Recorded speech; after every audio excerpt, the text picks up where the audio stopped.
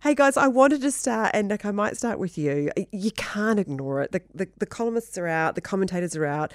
They're just talking about the fact that really Christopher Luxon's popularity isn't going in the direction that they like, and there's talk about this sending shivers through the hearts of national strategists, and already people are starting to kind of rub their hands together and wonder who could step up. Would it be Nicola Willis or Erica Stanford or Shane Reti? So first of all, are we at that point yet? And if we are, who do you think would be ready to go and step up and take over?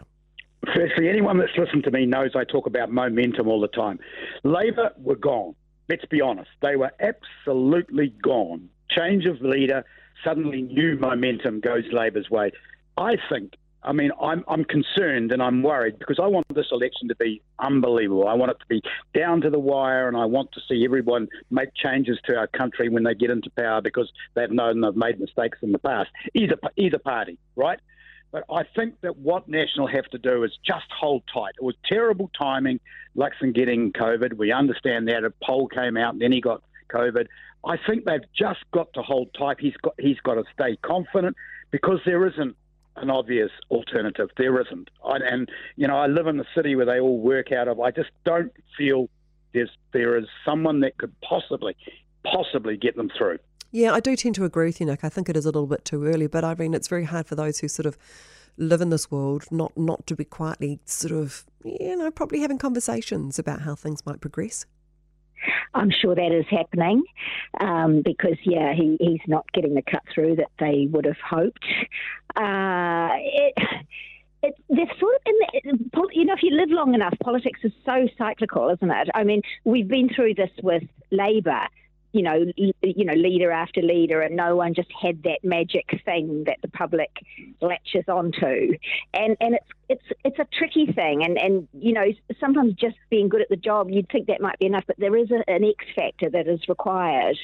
And I don't think there is anyone there at the moment who's really got that. Well, Nick, yeah, I mean, is it broader too, Irene? Because they've kind of been campaigning a little bit on that. Look what these guys are doing. It's all going badly pear-shaped. You need to get rid of them. And then all of a sudden, the government is able to present a whole new face. Is kind of able to switch things up a little and pretend that, well, actually, we have moved on. The old is gone. The new is here now. And then and we're making all these changes and we're doing all these things, which National was kind of saying these are the things we do. Their campaign's a bit redundant.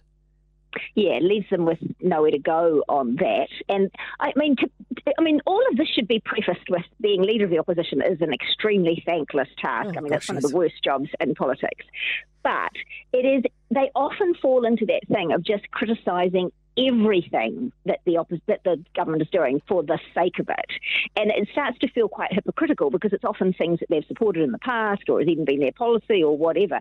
And so I think it could play better with the electorate to really refine that and actually just concentrate on criticising the really, the things that really warrant it, and start saying what we would do differently is this. We have this policy and this policy and this policy, and that has definitely been lacking up to this point. Because, Nick, you have Nicola Willis on your show each week, don't you? I mean, are you hearing more policy? Are you hearing more vision for the country from them? Okay. No, and the thing is, really, this is the really simple crux of it, right?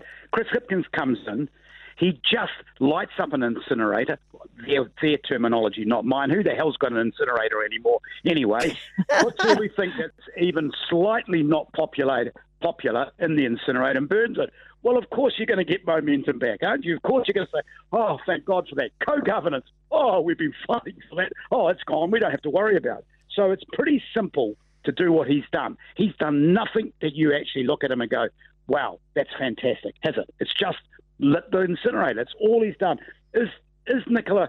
I mean, Nicola's a wonderful person, and I really like her, and I get on with her. I had her on the show for an hour for 18 months, so I got to know her reasonably well.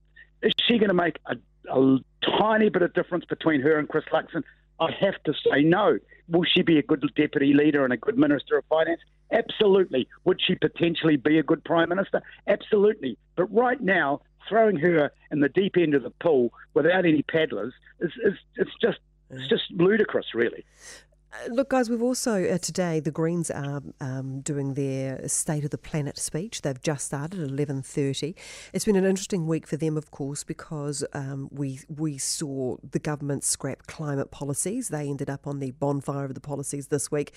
At the same time, we saw a survey come out that said that 54% of people want the government to act with more urgency on climate change, while 27% said they wanted the government to continue as planned. And then you had sort of former Green MPs coming out criticising a very muted response to the government's axing of these climate policies. So finally we get to today, after not hearing an awful lot. And one of the main messages they're delivering today at 11:30 is that political parties that want to negotiate with the Green Party after the election must come to the table with much faster, bolder climate action. So are you surprised to hear this today? Or, I mean, was it inevitable, Irene, that they were going to come out and have to make a really strong stand to set themselves apart at the end of this week? I think they have to at the moment. And, I mean, they're sort of just in the middle of the speech, so we don't know exactly what's coming. But, is there an implication there? I mean, is it time for the Greens to sort of untie themselves from Labour and either just be a force outside, pouring pressure on, or, could they align with National or whomever? Would that actually be better in terms of getting their message out? They've been very handicapped by the pragmatism of politics, of what you can achieve versus what you should actually do. And I think James Shaw is a pragmatist and has tried to straddle that, but it's really difficult. And, the pressure's now going to come on. So, yeah, I'm interested to see exactly what they do say this afternoon. Yeah, what was your response this week, Nick? What's happened is that James Shaw is really liked and really respected by everybody apart from the far left and the Greens, right? So he's got a problem. Marama Davidson is completely lights out. It's nothing there. She adds nothing to anything. Chloe Swarbrick sitting in the background, she's waiting to be a sensation in politics, not getting the opportunity. Drop out Marama Davidson, put Chloe Swarbrick in there, maybe get rid of James Shaw. Cut the far left from the Green Party. Cut it. It's not going to work, and it's dated politics from 100 years ago. Stay true to what you're there for. Make the world a better place for me and you, right? 54% of New Zealand want that to happen. You do that, watch out. Watch out. Don't hold back, Nick. No. What would your response, if you were a member of the Greens Party, what would you say to that, Irene? This is where it becomes difficult because there's different factions of who is a member of the Green Party. And to me, if the Green Party did concentrate on green issues and, as they said, to making the world a better place, and really focused on that, and as I say, didn't necessarily align with anybody, but just push, that could work for me. But, if I were a purist supporter of the party, I want them to be doing all the other social issues. I don't want them ever having a bar of a party like National or ACT. So they are, in a little bit of between a rock and a hard place. News Talk ZB Wellington Mornings host Nick Mills and commentator and TV producer Irene Gardner. Thanks so much for being with us on the panel today.